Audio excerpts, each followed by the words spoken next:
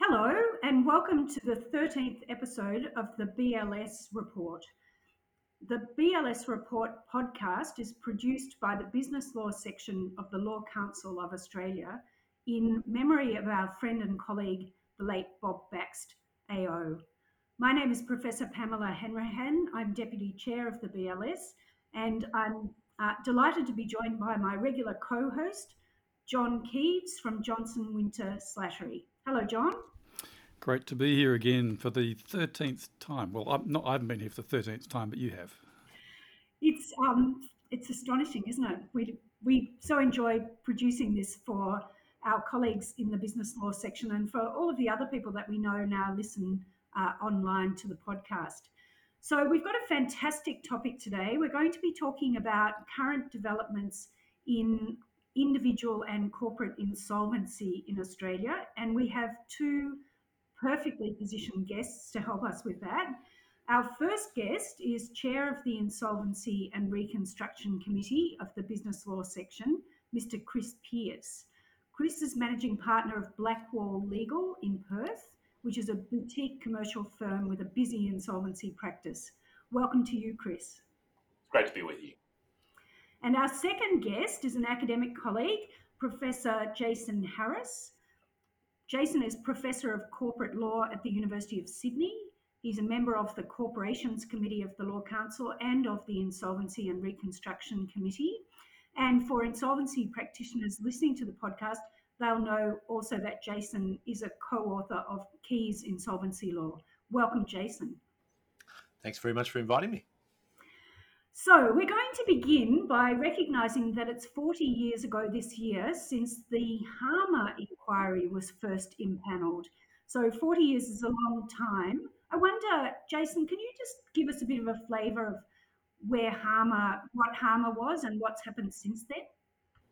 Sure. So what we call the Harmer Committee was the Australian Law Reform Commission, and there was actually three commissioners, including the former General Counsel of my university, Richard Fisher.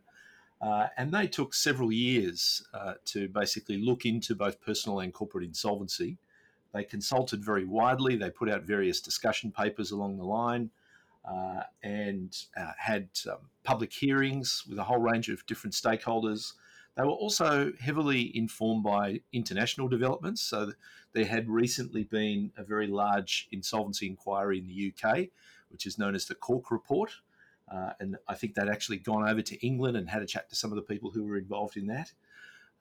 And it was really the first time that we'd had a comprehensive look at both personal and corporate insolvency in Australia.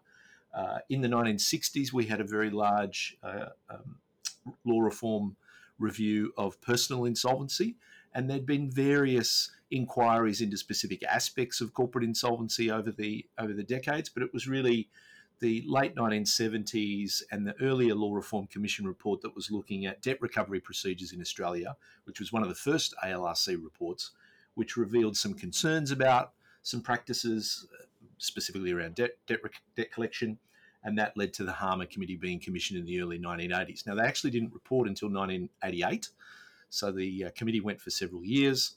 And even though we think of the so-called Harmer reforms, they actually weren't introduced, many of them, until the early 1990s, after the recession we had to have then prompted a lot of thinking about personal and corporate insolvency. But many of the aspects of our current insolvency law framework date back to that Harmer Committee in the mid-1980s. Now, things certainly haven't stood still since then. It was a huge multi-volume report, but we have had several subsequent inquiries into different aspects of insolvency, both personal and corporate. We've had several parliamentary inquiries, including the reasonably large stock take of insolvency that the Parliamentary Joint Committee on Corporations and Financial Services did back in 2004. We've had several Senate inquiries that have looked at different aspects of ASIC's role in insolvency, for example, and the performance of ASIC. And we've also had some external bodies. So when we still had CAMAC, there were several reports that came out, looked at corporate debt restructuring, for example. Corporate groups also had an insolvency angle to it. And then we've had most recently the Australian Small Business and Family Enterprise Ombud, who did a report on insolvency back in 2020. So there's been several reviews, and insolvency has been looked at as part of much broader reviews like the Financial System Inquiry, for example. And what a lot of them have said is we actually need another HAMA report. Indeed. Chris, can you take us through just those couple of reforms that were made consequent to the COVID emergency? Yeah, absolutely, Pamela. Things changed a lot during 2020 and things were very fast moving. I was reading the other day the interim report B from the Australian Law Reform Commission into Chapter 7 of the Corporations Act, and there was this little table in it indicating the amount of time available for consultation on various on various different law reform pieces over the course of a couple of years. And there was a note there that the corporate insolvency reforms introduced recently were by far the lowest amount of time for consultation. So we saw a lot of reform in insolvency over a very short period of time through 2020 and 2021.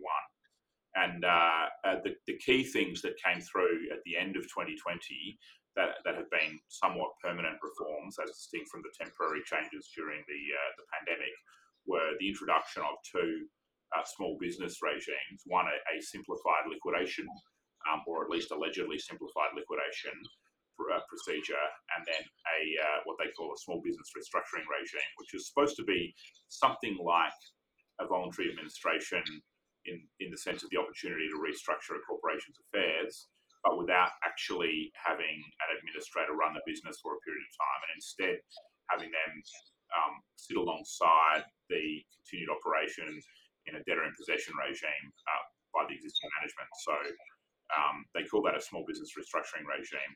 They were introduced primarily as a result of the expected, I suppose, tidal wave of insolvencies following a return to normal after the pandemic. We haven't seen that tidal wave, and indeed, the usage or the take up of those two regimes has been quite limited.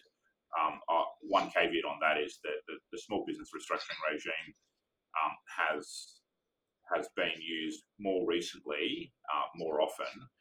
So the last couple of quarters, we've seen the numbers really pick up, and so there's an assertion maybe that it just took people a while to get used to it, and perhaps it was just necessary to see insolvency practitioners get their templates and systems and procedures in order for that system to be able to be used effectively. It's still got quite a bit of criticism from the profession in the sense that it's still too clunky and expensive, and it's too reflective of the VA or voluntary administration regime. But I think at least it's being used. The simplified liquidation regime, on the other hand, is really not being used at all, and the consensus appears to be that it's just because it's not really any simpler than a normal liquidation, or at least that's the perception, and so it's not being used effectively at all at the moment. Mm-hmm. So has that brought us to where we are now, which is, I think, a Senate inquiry that's underway at the moment? It's a parliamentary joint committee on corporations and financial services. So yeah, certainly concerns about some of these reforms, concerns about the implementation of previous reforms and whether they've worked. Things like safe harbour, for example, the changes to address so-called creditor defeating dispositions, changes introduced to give greater protection to employee entitlements during restructuring. There's been quite a lot of reforms over, say, the last 4 or 5 years, and I think all of that's kind of come together with this PJC inquiry. Yeah, one way of describing of the current situation is that there's a lot of bolt-ons, and many of them are a bit narrowly focused. You've seen people, and many of those exist outside the scheme of the existing Corporations Act as well. So you've got, for example, the PPS regime under the Personal Property Securities Act, which replaced effectively a number of different regimes, including registration of charges under the Corporations Act. But you've also got state-based legislation for security of payments in the subcontracting space, in construction, and you've got other aspects of the insolvency regime managed under different legislation at different levels. So, a difficulty is we've had over the course of the period between Harmer and now, you've had a lot of changes and a lot of introduction of new narrowly focused regimes that doesn't really look at insolvency as a whole and say what are the policies and procedures we want in place to deal with the whole of insolvency. I'd also just add something there that in contrasting the time that the Harmer report was handed down and now, I mean, Australian businesses have completely changed. The sort of assets that businesses have, the sort of finance avenues that businesses have, just the way businesses operate. I mean, the internet, I'm not even sure that existed back in, or at least as a general commercial thing in 1988. So the world's changed so much. And as Chris says, we've just been bolting on things to address particular concerns. And really the time has come for us to stand back and say, what does a 21st century insolvency regime look like? And does the PJC inquiry give us that opportunity, or is this just the opportunity to say to the Parliamentary Joint Committee, we need to have another Harmer? Well, I think the Parliamentary Joint Committee appreciate, from what I've been able to tell, and we've given evidence before that inquiry on behalf of the BLS, as have a number of different professional organisations. But it seems to us that the senators and members running that inquiry recognise that they've got a very short time frame to report. They're due to go back to Parliament by the 31st of May, I think, or perhaps even the 30th of May. And they don't have the bandwidth to come up with and report on a series of material legislative pieces of reform in that time period. But what they have indicated is that they may recommend the establishment of a new inquiry by, say, the Australian Law Reform Commission or some other appropriate body. And in their questions on notice to stakeholders at the end of last year, they asked a series of questions about what might be in the terms of reference for a broader inquiry, and who should run it and how it should be run. So that gives you a good indication that might be the direction they're heading.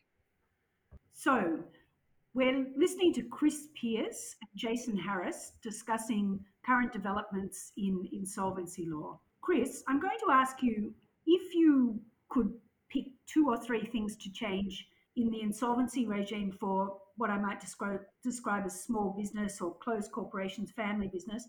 What do you think the most urgent issues are there? Well, there's a view, and I think I probably share this view, that it's currently too difficult as a small business or a small family enterprise to run insolvency processes in a manner that is efficient and provides a clean slate and a relatively good outcome for stakeholders. One of the difficulties is that we have 2 different regimes, one under the Corporations Act for dealing with companies winding up and restructure, and another for personal bankruptcy.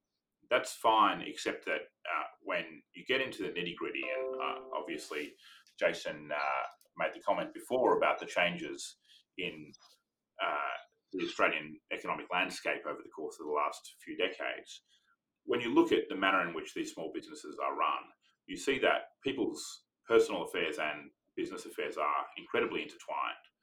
Directors often have all of their family wealth invested in a business. They are personally guaranteeing the lease facilities, or the finance facilities and the lease on their business premises, sometimes even the trade creditors. They're probably personally liable for the tax debts, or many of them, because of the manner in which, by the time these businesses go under, the tax debts are often unpaid and unreported. So having 2 different systems for dealing with the same set of circumstances is in some respects undesirable. But what I would say is there's room for the development of a regime which more effectively and efficiently delivers a result for the resolution of the affairs of insolvent small businesses. That may be an improved debtor in possession regime, and we've already talked a little bit about the introduction of the small business restructuring regime and perhaps some of the improvements that might be made to make that simpler and easier to deal with. There is a movement for the harmonisation of personal bankruptcy and corporate insolvency into one piece of legislation. The United Kingdom introduced an Insolvency Act in 1986, following the Cork report that Jason mentioned earlier. And Singapore have recently done the same thing by effectively running a 10-year process to look at reform of their insolvency provisions, and that's culminated in the introduction of legislation to harmonise their insolvency legislation as well. So we may see the same thing happen here, but it probably will take a little bit of time. And that's common around the world, really. I mean, you mentioned Singapore and the UK, but India's done something similar with its Insolvency and Bankruptcy Code of 2018. Canada has had the Bankruptcy and Insolvency Act for decades. And of course, in the United States, the Bankruptcy Code covers both personal and corporate. So, we're really relying on the traditional English system, which had separate rules for insolvent companies and separate rules for insolvent individuals. But that's not how most developed countries run their systems these days. One other thing that I'd probably raise is, and bearing in mind that we are in the midst of an inquiry by this parliamentary joint committee. So the BLS has made a submission, and we've covered a number of topics in our submission. We've made 33 recommendations. Many of them are that certain areas of potential reform should be considered. But there are only a few where we've come to a consensus view amongst our insolvency committee about the way forward. One of them is the rewriting of the legislation, and I've already touched upon that a little bit. But another is the reduction in unnecessary and expensive court proceedings, particularly in small administrations and liquidations where the cost of certain proceedings really outweighs the benefit. And there are a series of those. Some of them are to limit personal liability of administrators. Some are to extend convening periods for a second meeting of creditors. There are applications for approval of transactions by liquidators that will go beyond 3 months or that go beyond a threshold value in terms of compromise of debt. There are appointments of liquidators as trustees or receivers and managers of trusts and insolvent trustees, where the trustee might have ejected them immediately on appointment. And some pretty minor reform could have the effect of really saving a lot of money for a lot of liquidators and administrators in small value administrations, in a circumstance where a lot of these applications are very rarely refused or rejected, and a lot of money still goes into them when perhaps that's not really necessary at a policy level. Jason, I think you had a view about the need for maybe a government liquidator. Yes. Australia's a little bit unusual in this respect. So, and it's really just a quirk of history.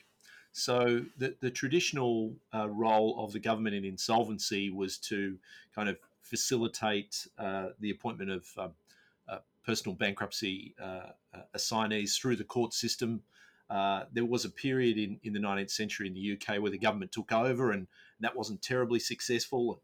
They then changed their provisions in the 1880s and 1890s to create the role of an official receiver's office. Now, as fate would have it, Australia then adopted that for personal bankruptcy, and we have official receivers and an official trustee in bankruptcy, which is effectively a government officer as the bankruptcy trustee, where there's not a private trustee. But for various reasons, we never adopted that in corporate insolvency. So it was very successful in England. They then rolled it out into their company law legislation so that there was then an official receiver in corporate liquidation. And in Australia, we just never adopted that. Now, maybe that was because there weren't thousands and thousands and thousands of insolvent companies in the colonies, and so there wasn't thought a need to do that. There was a proposal to do that in an early company law bill, which never made it to Parliament, but it was widely discussed shortly before the High Court's decision in Huddart, Parker and Moore, which of course then ruled that the Commonwealth Parliament couldn't make laws with respect to the creation of corporations. So that proposal was scrapped, and we've then never had it. So we've always had a private liquidator profession here in Australia, at least for the last 100 years. But when we look in other jurisdictions, in New Zealand, for example, in Singapore, and also in the UK, we see that there is a role for the government in particularly those matters where perhaps there's no assets to pay for a private liquidator, or in matters where there might be some significant public interest. So in the UK, we've seen very large insolvencies like British Steel, which created all sorts of environmental contamination risks. Well, the government took responsibility for that because no liquidator is going to take that potential personal liability. In cases like Carillion, the collapse of the large construction firm, or Thomas Cook, where we had thousands of British citizens who were stranded around the world, again, the government stepped in because it was in the public interest.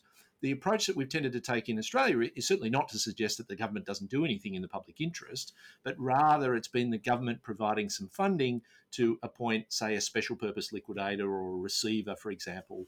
We saw that in ABC Learning, where we had hundreds and hundreds of childcare centres that may well have closed. So the government does have an important role to play, but what I've been writing about with my co-author Michael Murray for the last few years is advocating really a greater recognition that some of the tasks that private liquidators do are not done in the interest of creditors. They're done really in the broader public interest.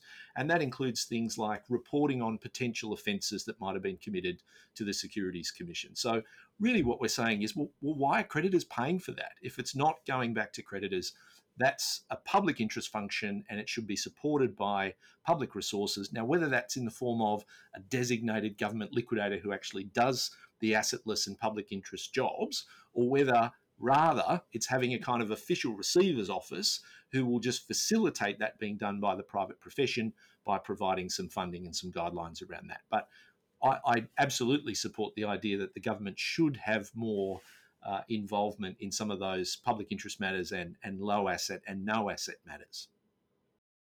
There's definitely a variety of views on this matter in the profession, and I know that ARETA has expressed a strong view. I should say ARETA are the Australian Restructuring, Insolvency and Turnaround Association, who represent primarily the practitioners themselves, the liquidators, administrators and receivers who operate insolvency jobs.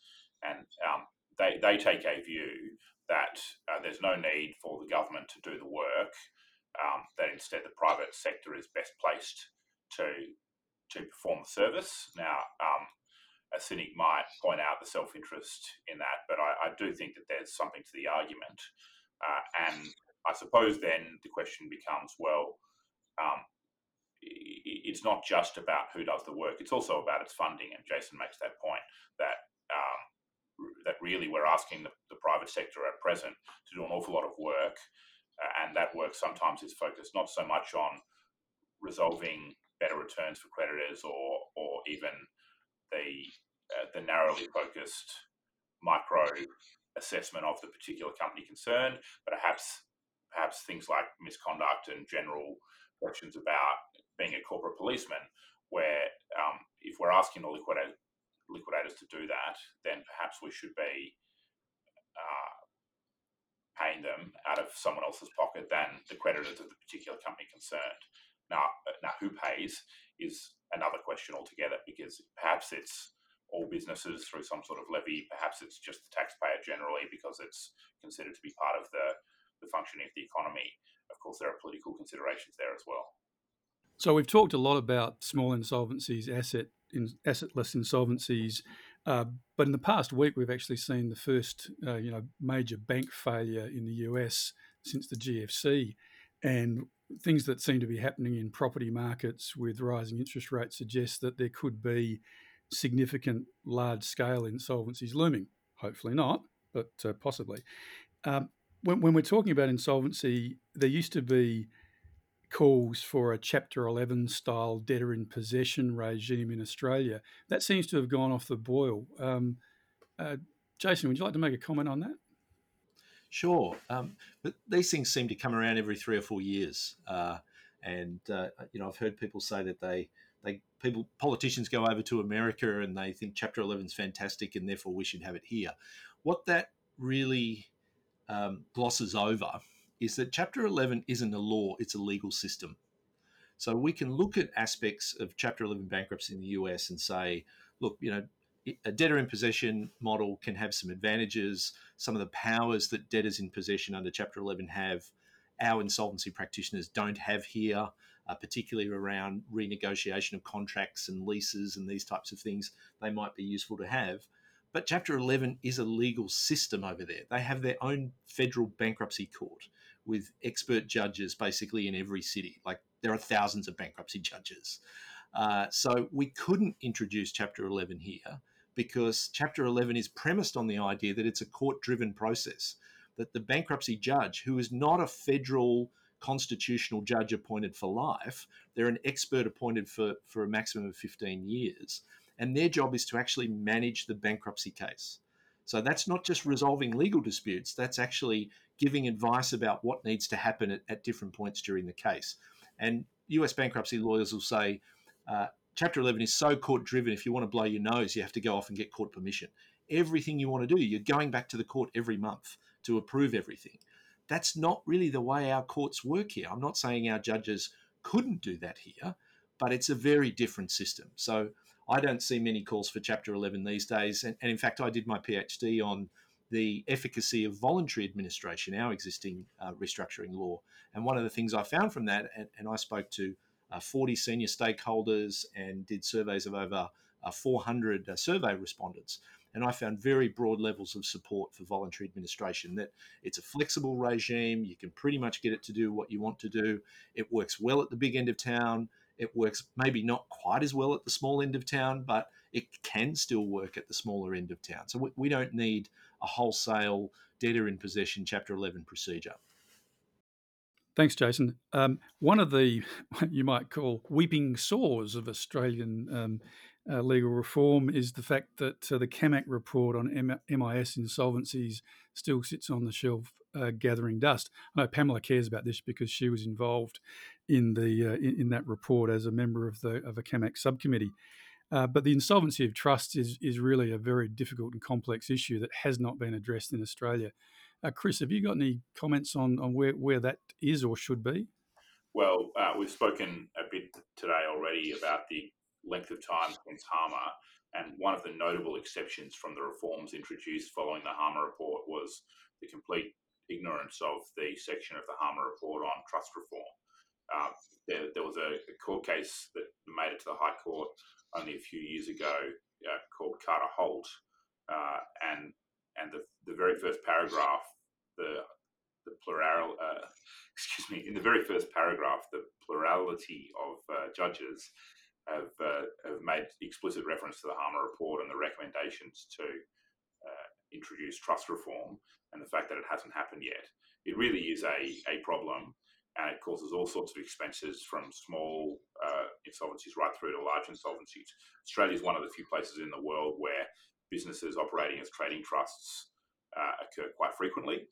And there was a recent trust decision in the United Kingdom in respect of a Jersey investment trust arrangement that made specific reference to Australian law and Australian case law development, because that's the one place that you tend to see more trust trust businesses or trading trust businesses. Now, it's a real problem, and it just needs to be addressed. Obviously, MIS insolvencies are a part of that, and they're a large part of it focused on the big end of town. But simple trading trusts operating simple businesses for usually tax-driven purposes often go under, and a large portion of the expenses associated with those insolvencies go to dealing with the fact that there is just no proper system for the management of insolvent trusts. So it would be good to see that reform introduced. The BLS has traditionally and consistently supported introduction of the trust insolvency regime recommended by Ron Harmer and his colleagues in the Harmer report in 1988. There have been some changes to the economy since then that justify some slight amendments to that, but in large part, you can just copy and paste those recommendations and put them in place. It might be worth mentioning, Chris, that this week, so we're recording in the middle of March, the Assistant Treasurer has indicated that they're going to do a new inquiry into managed investment schemes, and I think it's coming from the collapse of the Sterling Group over there in Perth. So maybe this issue will get another run. One would only hope so, but my only concern about that is that I think we're well placed right now to have a proper look at insolvency in a broad sense and in a way that is all encompassing.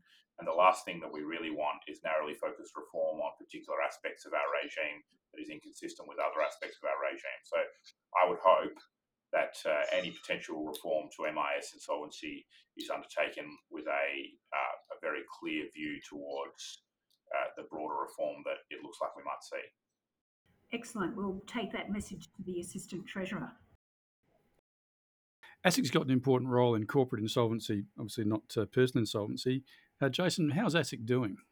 So I would give ASIC a mixed scorecard on corporate insolvency. So on the one hand, we've got ASIC's liquidators and auditors team that's really focused on regulating insolvency practitioners, so regulating liquidators. And they do a variety of things each year, and they do quite a lot of public consultation and public engagement with bodies like ARETA and the Law Council. But that's not the part of ASIC that I'm particularly concerned about. It's the lack of enforcement action that we see from the reports that liquidators are putting in and other insolvency practitioners are putting in. So every year we're seeing between 5 to 10,000 reports of potential crimes being committed. ASIC as an institution, not just the insolvency team, but as an institution, maybe looks at 1% of those reports or 2% of those reports. They've said this publicly. And then in the vast majority of those cases, they do nothing. So that's the concern that I have, is that we talk a lot about, ASIC's enforcement role and is it tough enough and do people respect it? And we've got potentially tens of thousands of crimes being committed every year that are being reported on by insolvency practitioners that's having to come out of money that might otherwise go to creditors to do that work. And the regulator is doing nothing. It's taking a tiny handful of cases each year and looking at ASIC's media releases and looking at ASIC's enforcement reports, looking at its annual reports. And I've looked at all of their annual reports for the last 26 years as part of a research project that I'm doing. The number of matters that they're bringing now is pretty much the same that they were bringing 26 years ago. And I think that message is getting out there into the business community that, that if you're not working for a big company, if you're not famous, if you're not a celebrity or something, ASIC probably won't take action. That's a terrible message to be sending to the community. So ASIC needs to do a much better job of explaining the sorts of matters that it brings, why it's bringing those sorts of matters, and why it isn't bringing other sorts of matters. Now, maybe we need to look at the liability framework. So maybe it's too difficult for ASIC to ban directors who are involved in multiple corporate failures. Maybe we should have an automatic ban, for example, rather than requiring ASIC to go through its internal delegate decision-making process, which ASIC recently said can take more than a year, even in cases where liquidators are saying, this is a lay-down misère, this is clear misconduct. So something needs to be done there, I think. If I can just add to that, I think that it's pretty clear. Many of the listeners to this podcast would know about things like phoenixing, and there's a big phoenixing task force and a lot of focus on how we deal with misconduct in the lead up to insolvency appointments and also regulation perhaps of pre-insolvency advisors. My view, for what it's worth, is a lot of the misconduct that we see is linked to the fact that there is just no enforcement of that behaviour and that conduct. There's been attempts to try and fix that. You do see, for example, the introduction of the creditor defeating disposition regime, where ASIC has a right to declare a transaction to be a creditor defeating disposition. That legislation has been in place for some time now, and there have been zero determinations by ASIC that there is a creditor defeating disposition. That's no criticism of the people involved. I'm sure it's very complex, but obviously the regime isn't working effectively, and something needs to be done to ensure that this regime is properly regulated. Some would say that ASIC has too many responsibilities and not enough resources, and some might even say that ASIC ought to be broken up, Pamela. But should we have a standalone insolvency regulator, Jason? Yeah, I think so. And that's the way, again, looking to the overseas experience, that's the way that it operates in many other countries. I think that ASIC's, the massive expansion of ASIC's regulatory remit over the last 20 years has meant that the regulation of, if you like, insolvency offences has just become too diffused within the organisation, that they're not necessarily big enough fish, so they don't warrant a lot of their own litigation. We end up shoehorning things into what ASIC calls small business regulation and compliance, for which there are no media releases that are released. All we get are raw figures at the end of each year. Well, there was 100 matters run. We don't know what they were about. So there's really a lack of transparency and a lack of accountability there. And I think if we had a standalone insolvency regulator and that was part of their job, that's one of their KPIs, I think we would see some better outcomes. Now, of course, that would still have to be funded. I'm not saying that would be cheaper than the system we have now, but ASIC has 101 things that it's responsible for. And so taking action against Joe Blogg, director of a transport, one-person company who was doing all sorts of things, maybe not deliberately, but maybe just because they didn't know any better, that's not high on ASIC's priority. And I think it should be, because it sends the wrong message to the business community. That sort of change is a very broad and material piece of reform. At the moment, you have personal insolvency regulated by the Attorney General's Department and corporate insolvency regulated by Treasury, each under different regulators in AFSA and ASIC. So the introduction of an insolvency regulator would require a lot of work and the harmonisation of the personal and corporate regimes, and I suspect that is some years away. Thank you for those observations. I am on the record as having the view that ASIC's mandate is too broad and that we ought to look at that, exactly that sort of very big picture reform that you're talking about, Chris. So I can see that we're getting towards the end of our time together. I was wondering, I might start with you, Jason. If there were one or two things that, from the point of view of a sort of general commercial lawyer or a person that's interested in business regulation, if somebody made you king for the day, what would you like to see change in the medium term? I would like to see a greater focus on what are the desirable outcomes of insolvency. I think that we spend a lot of time focusing on ideals of insolvency around transparency and independence and accountability and creditor engagement and empowerment and these types of things, and not enough time focused on what the outcomes of insolvency are. So as part of that, I would like to see, for example, the introduction of some more streamlined procedures, some more cut down procedures, and to make it easier to actually get better commercial outcomes. I think sometimes that we are holding ourselves back by saying, for example, well, you've got to have completely separate practitioners in certain circumstances because there could possibly be a conflict, even though in those particular circumstances, maybe there wouldn't be a conflict. I think there's too many default rules that are trying to reach this ideal of insolvency, and we're getting worse outcomes as a result of that. So that would be the first thing that I would like to see change, is focus on the outcomes of insolvency and design laws accordingly, and hopefully simplified laws. The other change that I would like to see, I guess, actually is just overall more simplified laws. So as the Insolvency Committee recommended in its submission, which I had a small role in, we just keep adding to the law. So it's the squeaky wheel syndrome. A stakeholder complains about something, and then there's an inquiry, and then there's a bolt-on, as Chris said earlier. So rather than just adding to the law continuously so that we end up with hundreds more pages every year, which is what the ALRC's Chapter 7 inquiry is telling us, to actually start thinking a bit more methodically about the law as a whole. And this is where, to come back to where we started at, this is where a root and branch review is really needed, rather than how do we make this rule work better or that rule work better. Let's think about what an ideal system should look like. So that would be my second wish. They're very big wishes, I know. Well, you have to wish, you have to dream. Chris? Yes, I agree with Jason. I'd like to see the Corporations Act, or at least Chapter 5 of the Corporations Act, rewritten, potentially as part of a harmonisation project. But at the moment, you have rules about the convening of meetings, and you have to look not just at the Corporations Act, but also the corporations regulations, at the Insolvency Practice Schedule, which is Schedule 2 of the Act, at a whole different set of regulations called the Insolvency Practice Regulations or Insolvency Practice Rules. You've got ASIC regulatory instruments that amend other ASIC regulatory instruments that amend the law.